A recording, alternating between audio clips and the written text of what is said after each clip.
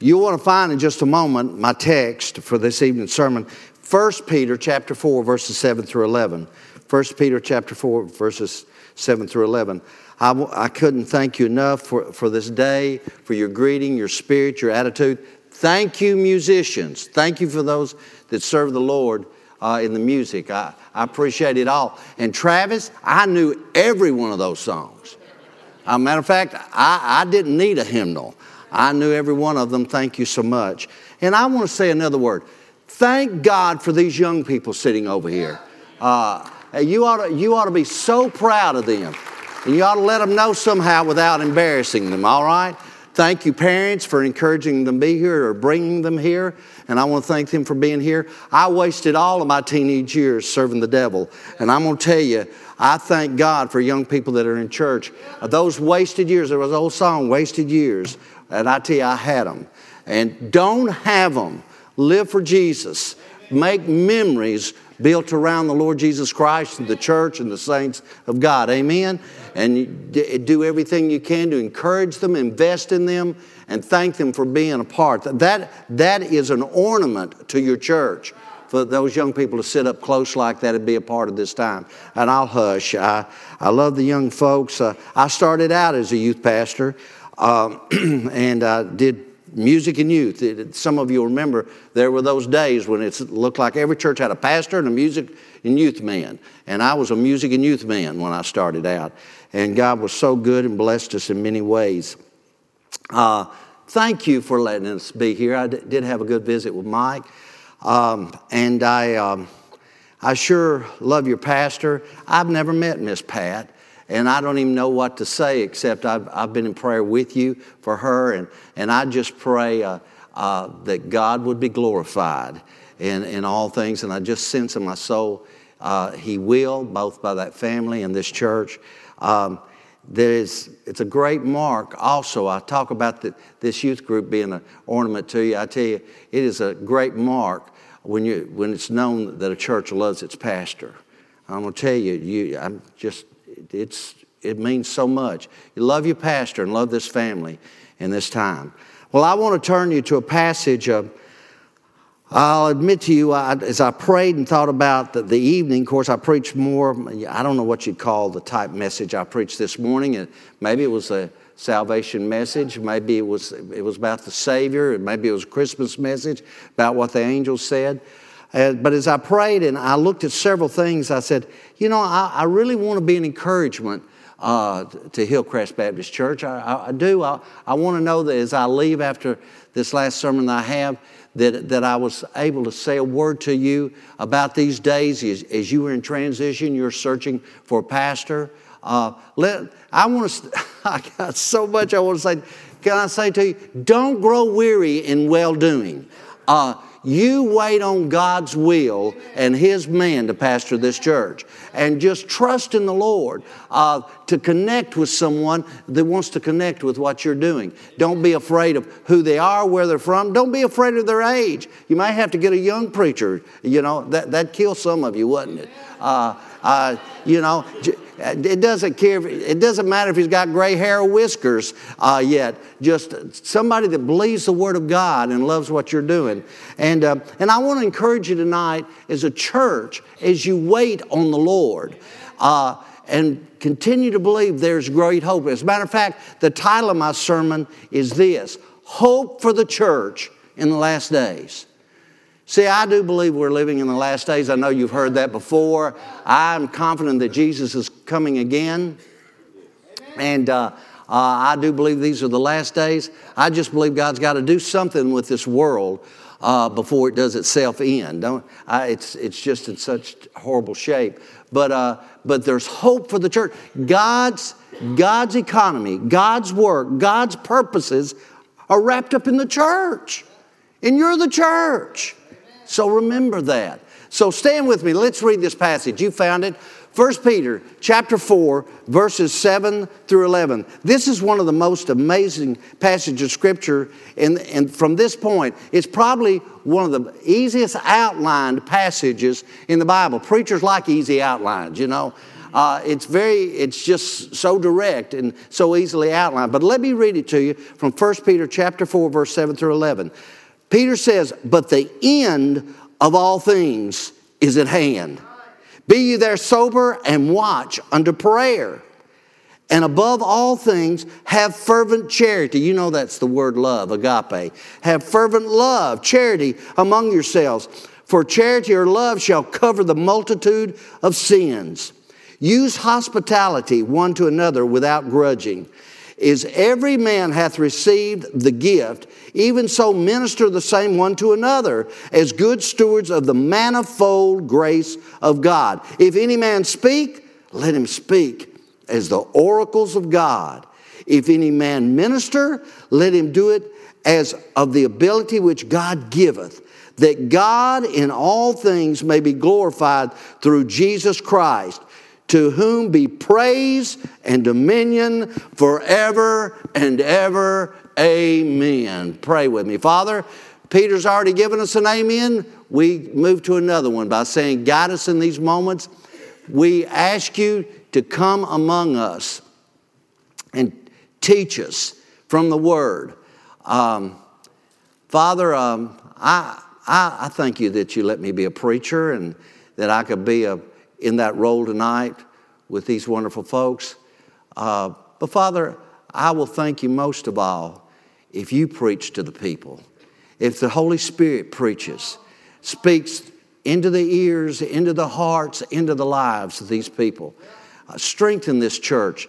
Take them on the greatest adventures that they've ever been on. And I pray this in the wonderful name of Jesus. Amen. Thank you. You may be seated. What does Peter mean by the end of all things is near? Some would suggest to you that he means that their troubles are near, but the end of their troubles are near. But I am convinced he's talking about the second coming of Jesus Christ. The theme of 1 Peter is hope. And he hopes for better things to come, a better world. This is not all there is. And I'm telling you, that old hospital room with all of that equipment and all of that pain and all that's going on for Miss Pat, that's not all there is, folks. It's part of this world, but there is another world to come because Jesus is coming again. Jesus is coming again. I had 2 funerals this week, and I'm retired. Don't retire, you'll go to work. Had 2 funerals, and often I'll stand in some of these finer cemeteries. And I appreciate it when they keep them well, and the people come out and adorn the graves with flowers and whatnot, and everybody kind of treats the areas nicely, and they're beautiful. Many of them are in great settings and whatnot. And I'll pause for a moment, and I'll look at the people, and I'll say this: the stage is set. Right here in the soon coming days, the most colossal, dramatic event to happen in human history is coming to this earth. Jesus is going to appear in the sky, and those who have fallen asleep in Christ are going to burst out of these graves. It says, well, we don't know what spot's out here. We hope we're in one of those spots if we're dead. But these graves are going to burst open. Those who are asleep in Christ are going to rise first, and those of us that are alive and remain will be caught up in the air together to meet them in the air, and so shall we ever be with the Lord. Jesus is coming again. You say, preacher, we've heard that sermon so many times. You Baptist preachers keep talking about Jesus coming again. I'm weary. It says I'm weary and you're paranoid. You know, what makes you believe that? Because the Bible says it, and because Jesus built his going away all around it. I'm coming again to receive you unto myself. Jesus is coming again. There are those that think that mankind's going to destroy this world with all the things we do and whatnot. And can I say something to you? I believe we are stewards of this earth. If you trash God's creation just because you want to trash it, you're wrong. You're unchristian. I believe in taking care of the environment, Christian. If you want to recycle, have at it. Stand in line and do it all day. If you want to drive a car that's, I don't know what they are. What did someone say? Whatever. What the one that doesn't blow so much smoke out, okay? If you wonder, I think that's great. And I think we ought to be good stewards of the environment. But there's something beyond that. You want to tell you what's beyond that? The arrogance of sinful man that believes we are the ones in charge of destroying this world. It's God that will one day destroy this world. It is the arrogance of sinful man that says that. It is not in our power, neither is it our prerogative to destroy this earth. One day God will do it with fire. He's coming again. He is. Believe that. But the church has so much to do and to be. I have not sensed one bit from this congregation. And I knew the faithful folks would be here tonight. At least I figured it was the faithful bunch that came on Sunday night. You'd say, preacher, why didn't you preach this one on Sunday morning? Because you're the ones to keep the fire going. The faithful, those that are at the core. I've not heard one person, or have I seen one person exhibit any lack of hope that God has great things for this church. But I want to just remind you how to keep the hope going till Jesus comes again, till God does something in our midst we hadn't seen. How do we maintain the hope? That's this passage. The end of all things is near, therefore, and here we go. If you want to keep the hope and the fires burning in this church, you better be, number one, a praying church. A praying church. The Bible says in verse 7, by the end of all things at hand, be you therefore sober and watch unto prayer. You can't read much of this book without reading about prayer. You can't study the history of great men, women, and movements of God without studying about prayer.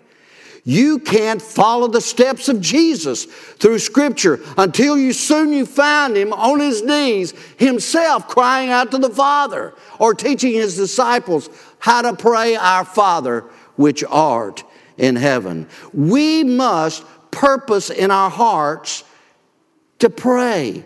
In our hearts, in our minds. Folks, someone might suggest, it's just natural to pray. When I'm driving down the road, I pray. When I get up in the morning, I pray. When I lay my head down at night, I pray. And you know what? I'm glad you've got a sense that you recognize you're thankful in all circumstances and situations. You're mindful. You pray without ceasing. Everything that means. But in this right here, Peter says, listen, we need to watch unto prayer. We need to concentrate it.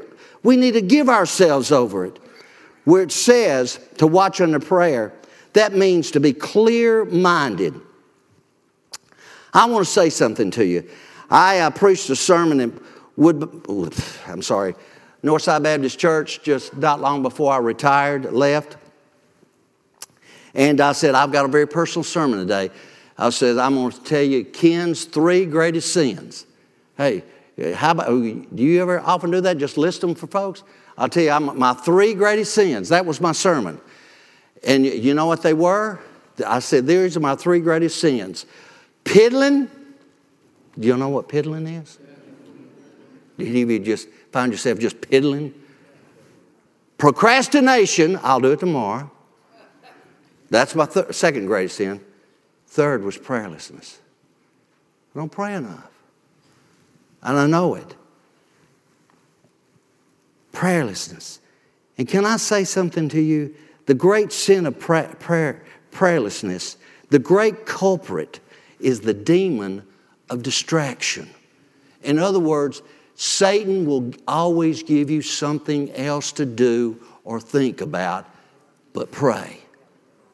I have found that most Christians who neglect prayer, not because of unbelief. No, they believe in prayer. Who doesn't believe in prayer? Just get them in trouble, they'll believe in it. It's not unbelief. And I don't believe that the greatest hindrance to prayer is carnality, though it can be. In other words, I've got such sin in my life I can't pray. If I regard iniquity in my heart, he will not hear me. I understand. But that's not usually the biggest reason people neglect prayer. And it's definitely not the lack of desire, though it could be. But it's distractions. Distractions. How many of you have been at your bedside? Oh, I've just read Scripture, I'm ready to pray, and it doesn't take 10 seconds till you're somewhere out in the fields, at work, somewhere else, thinking about a bill you got to pay, or somebody that's upset you, anything. And you're sitting and said, you know what? I was here to pray. And Satan distracts you. You remember the Gadarene demoniac had a legion of demons, and Jesus cast them into the pig farm, and they went over the cliff and whatnot. After he was healed and delivered from the devil, it says he was sitting at Jesus' feet, and there's a phrase they used, in his right mind. He was focused. His mind was right. He wasn't distracted anymore. He was focused on Jesus. Not only clear-minded, but sober, self-control. You know what sober is. We don't need a quick education in here. You know the difference between sober and drunk, don't you? Nobody in here? You got a mighty sanctified congregation. Sober, it means something else is not in control of my thoughts, my body, my life. Sober. Nothing is in control of my mind. And understand this, bad things can take control of your mind. Good things can take control of your mind. You can be drunk on good things. God can be so good to you, you're just drunk on the blessings that you can't pray. We must purpose to pray. We must understand that the purpose of prayer is to prepare us for what is ahead.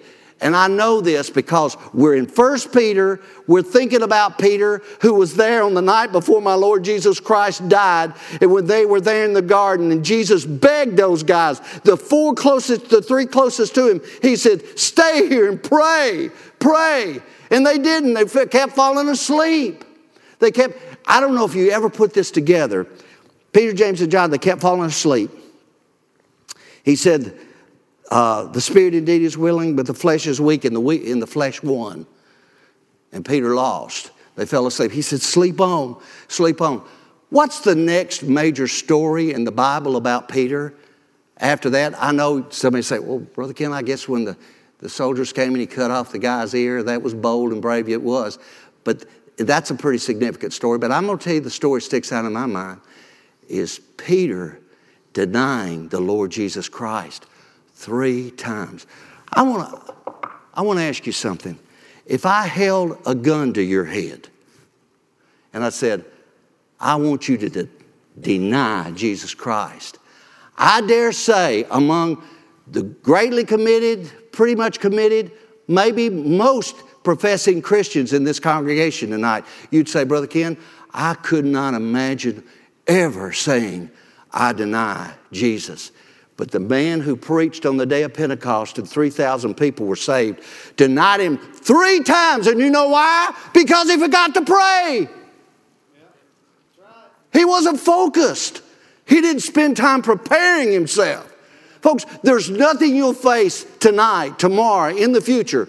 If you'll get on your knees, pour out your heart to God and say, prepare me. That's the reason. How did Jesus close out what we call the Lord's Prayer? Deliver me, deliver us from the evil one. Amen.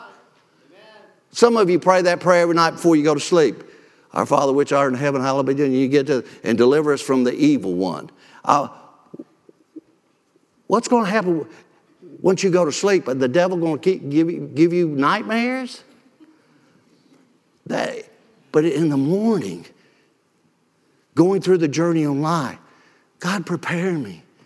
Keep the devil off my back. Prepare me and get focused on him. Church, we need to pray. Do you believe this church could come under attack? If it does, it's going to be by the devil.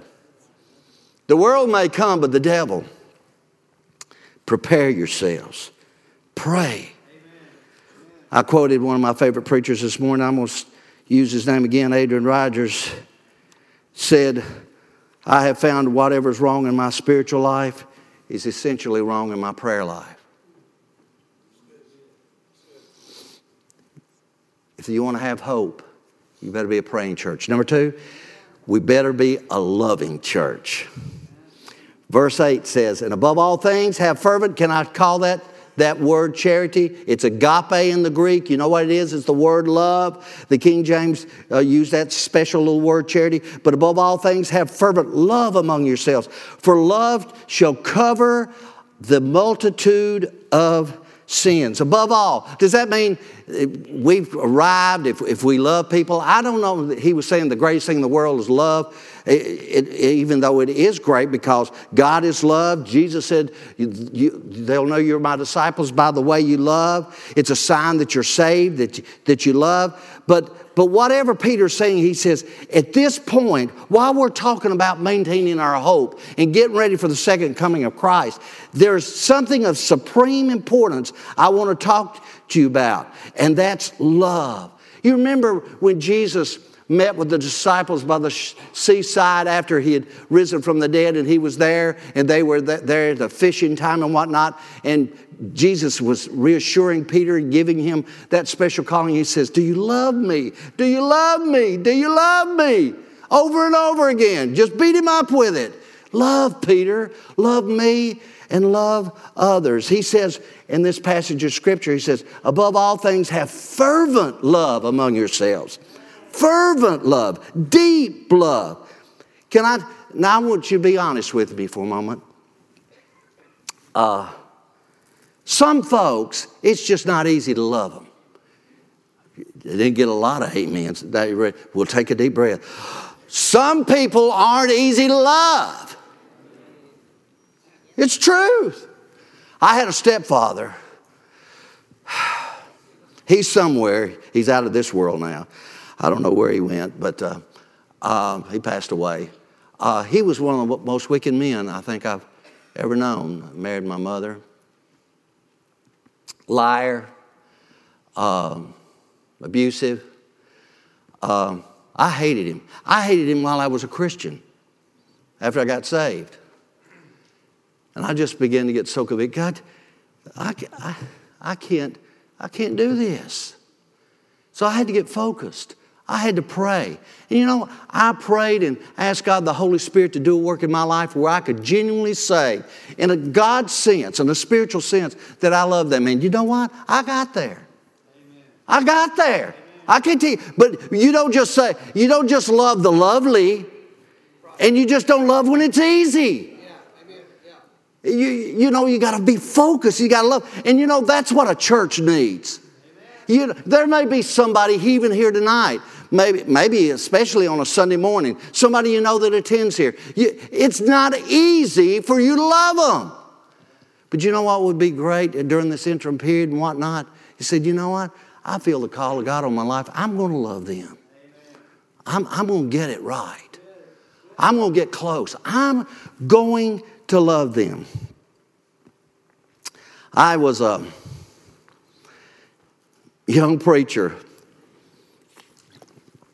I got saved and just spent a few years till God called me to preach, and I didn't know much. I saved in another denomination, and then I ended up in the Baptist church, and I not just didn't kind of land there. It was out of conviction and whatnot, and I knew God was calling me to preach, and my pastor, some of you may remember Bob Mallory at Park Avenue Baptist Church in Nashville, Tennessee, was my pastor, great dear brother, and so kind to me, and he encouraged me and counseled me, and so I eventually finished up college, and I went off to seminary. I'd spent my first year in seminary. I told you I was minister of music and youth in a church in Memphis, Tennessee. Now, folks, this was in the late 70s. In the late 70s, busing had just torn the city of Memphis apart. It just had. I mean, white flight and all this stuff. Everybody was just cockeyed and out of sorts and whatnot. And it's just the way it happened. And I went into this little church in Memphis, Tennessee. I had about 14 kids in the youth group, and they went to about 12 different schools. I mean, they'd go over to this school, go over to this school, go over to this school. And it just beat me up, worried me to death. And they didn't respond to me. Here I was, I just called the ministry. And I was also trying to do music. And I went home at Christmas time. And Diana's family asked, well, how are things in the ministry? And I began to gripe. I lit into those teenagers. How unresponsive they were. How unappreciative they were. How they just didn't take to me. And all the planning and all the work and all the effort I put in. It says, and they just didn't respond. And then Diana's sister, her sister, my in-law, sitting over in the corner, about how much younger is she than me? Give me 6 years younger than me. Sitting over there, probably still in high school at the time. Just real simply, with nothing else, said, well, Ken, you got to love them. I thought, you cocky high school girl. I'm the called man of God here. What are you telling me how to do ministry? The Holy Ghost ripped through my soul and made me realize I love to preach, I love to sing, I love to teach. I kind of loved ministry, but I didn't love people. I wanted them to love what I was doing and who I was. When God called Moses to lead the children of Israel out of Egypt, he let him know, I'm calling you because I love Israel. He wasn't impressed with Moses. Moses wasn't impressed with Moses. He says, I'm calling you because you're going to go to Pharaoh and tell him, let my people go. It's my people that I love. And it's my people you're going to serve.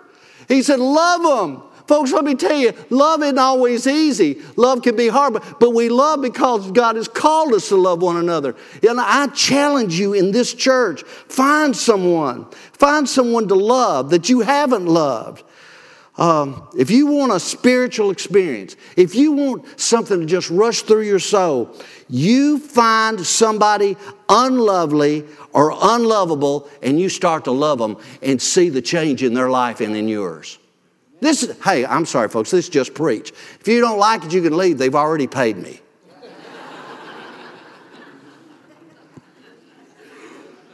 Love. And you know what he says? Love covers a multitude of sins. What does that mean? Does that mean if I love you real good, God's going to forgive a lot of my sins? That's not what it's talking about at all. It's saying when you truly love somebody, it'll cover a multitude of their sins. You'll learn to accept their personalities, their failures, and their weaknesses. You know what I call that? Grandparent love. Grandparent love covers a multitude of sins. Amen? It covers a multitude of sins. And that's what the church is supposed to have for one another in the church.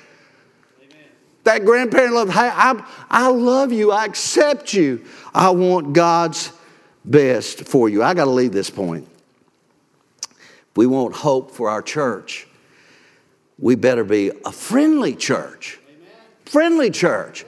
You're friendly. You know you're pretty much on the first impression, you're a friendly church. Thank you for that. I hate to go in places and just people look like they've been weaned on dill pickles and they sing like a man with a frog in his throat. And y'all love to sing. I like to watch y'all sing. You kind of got to get the clapping down, though, Travis. Where's Travis? Ain't it funny how Baptists try to clap? When we get to church, the holiness folks will teach us how to do that. But I love to see you, and you're friendly. I love that. But look what Peter says here. He says, use hospitality one to another without grudging. That word hospitality literally in the Greek means make friends of strangers. Make friends of strangers. We do that as a church body. We do it in evangelism. Make friends of strangers. Look for someone. When's the last time you looked for someone in this church that needed you instead of someone you needed? When's the last time you looked for someone who needed you instead of someone you needed? Try it. Look for them. Help them. It will help you. It will build up your spiritual self-esteem. You'll be able to see why you're important. So many people are down on themselves because they're only focused on themselves. Make friends of stranger. He says without grumbling. That's the hard part for Baptists. Without grumbling. That means when you try to make friends of people and look for somebody that needs you and you can help and make a friend of them, you have to forget this spirit of, preacher, you're expecting too much from me. That says, and I've tried and they don't appreciate you. Can I tell you, many people that are hurting won't appreciate you in the beginning. As a matter of fact, they may take advantage of you. If you don't like, you ought to be a preacher. How many times I've tried to help people in ministry, do for people benevolence work. I tell you, it eats your heart out when you have the church secretary write a $100 check for somebody that's giving you the most pitiful story in all the world. Just crying about what's happening to them and their lives falling apart. And if they don't have this to help them pay their light bill, and it says, "Oh Lord, this must be the time." So write the check, and then you go and you look out the window, and they drive away in their Corvette. I've seen it happen. Take advantage of you, not appreciate you. But does that mean we're not supposed to strive to be a friend, to really make friends of strangers? People not like us. Hillcrest, listen, it's easy. It's easy to love people like you. It's easy to be friends with people like you. Try. By the grace of God and the power of the Holy Spirit, to love the unlovely, to be a friend to somebody that's not like you. You know what? It was the Pharisees. It was the Pharisees that were chummy-chum and lovey-lovey with those that were like them. You want to be a Pharisee? We better be a friendly church without grumbling. Well, I got a last point. All God's people said amen. We better be a serving church. Verse 10 says, as every man hath received the gift, even so ministers the same one to another as good stewards of the manifold grace of God. If any man speak, let him speak as the oracles of God. If any man minister, let him do it with the ability which God giveth, that God in all things may be glorified through Jesus Christ, to him whom be praise and dominion forever and ever. Amen. Ministry, service. 3 principles Peter gives in this passage that should motivate you and me to serve instead of always being served in the church. He says every Christian has a gift from God to give to the church. Did you know the only reason God gives you gifts is that you could give them away? He gave you a gift to give to the church. And every gift is a service gift. In other words, our gifts are not to be enjoyed, but to be employed. Heard about a guy that was at the scene of a horrible accident. And he had just finished a safety course, a first aid course. Learned it all. You know, how to beat on people's chests, to have, wrap bandages, to take care of people. And he was telling the story to his family. He says, I was so glad I had learned all these things about first aid and about helping people and everything, what the class had meant to me this week. Because when I arrived at that scene and I saw all that gore and I saw the people lying in the street and the blood and the damaged bodies, I remembered from the course, if I sat down and put my head between my legs, I wouldn't faint.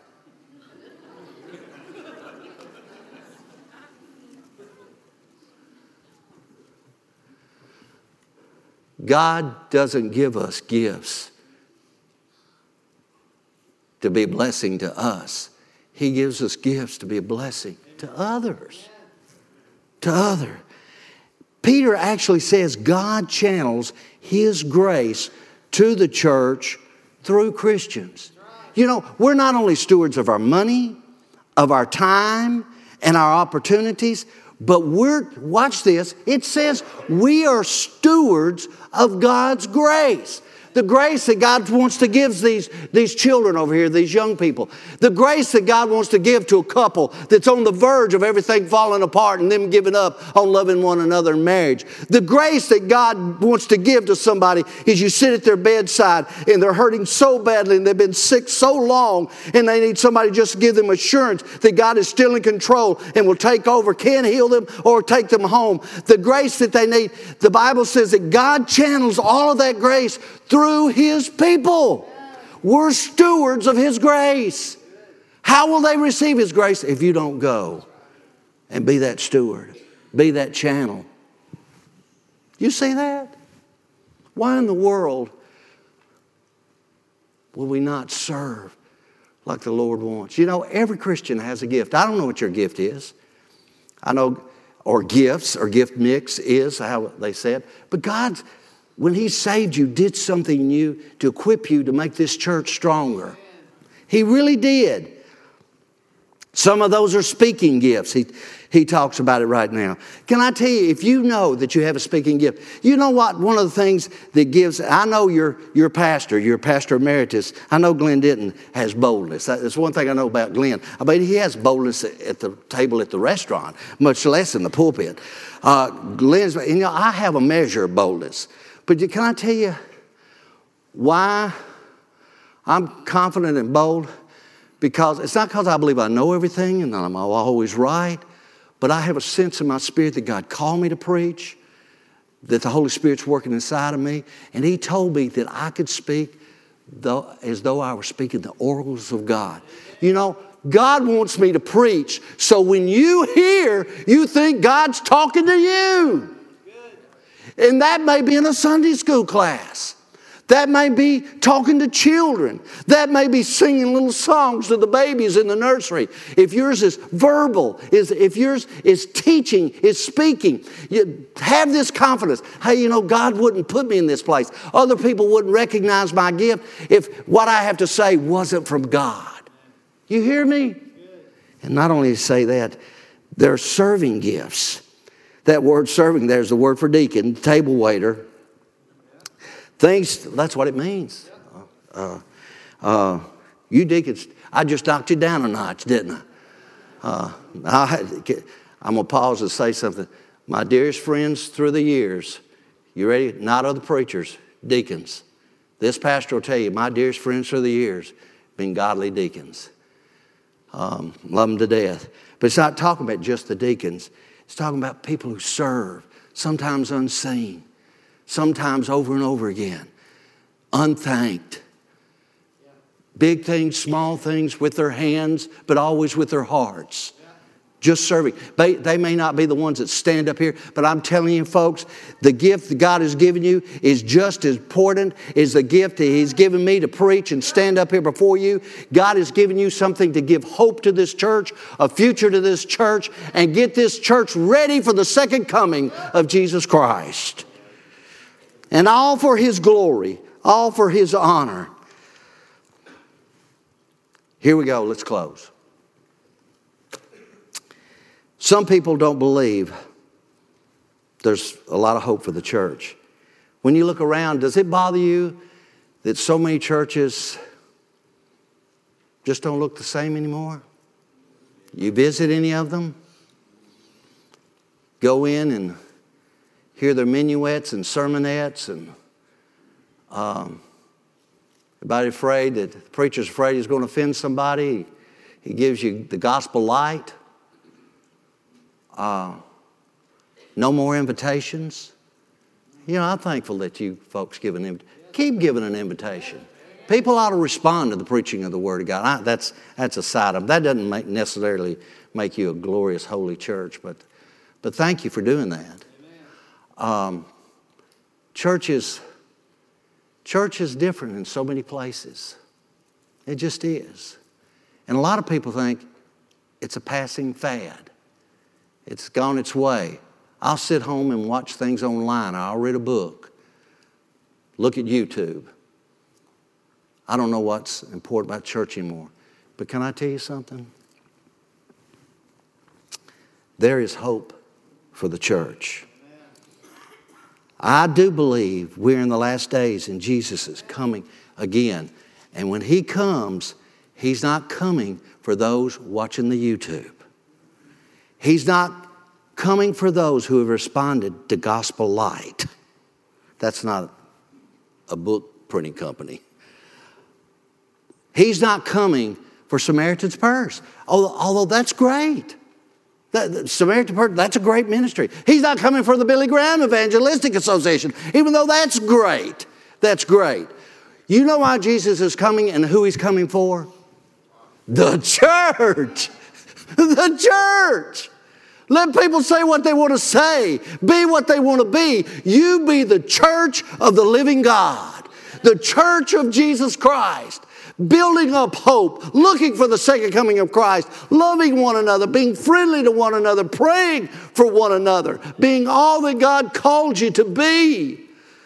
And I guarantee you, there will be great hope for your church. And for you, would you dare to be a part of keeping the hope alive in this church as we move on down through the coming generations?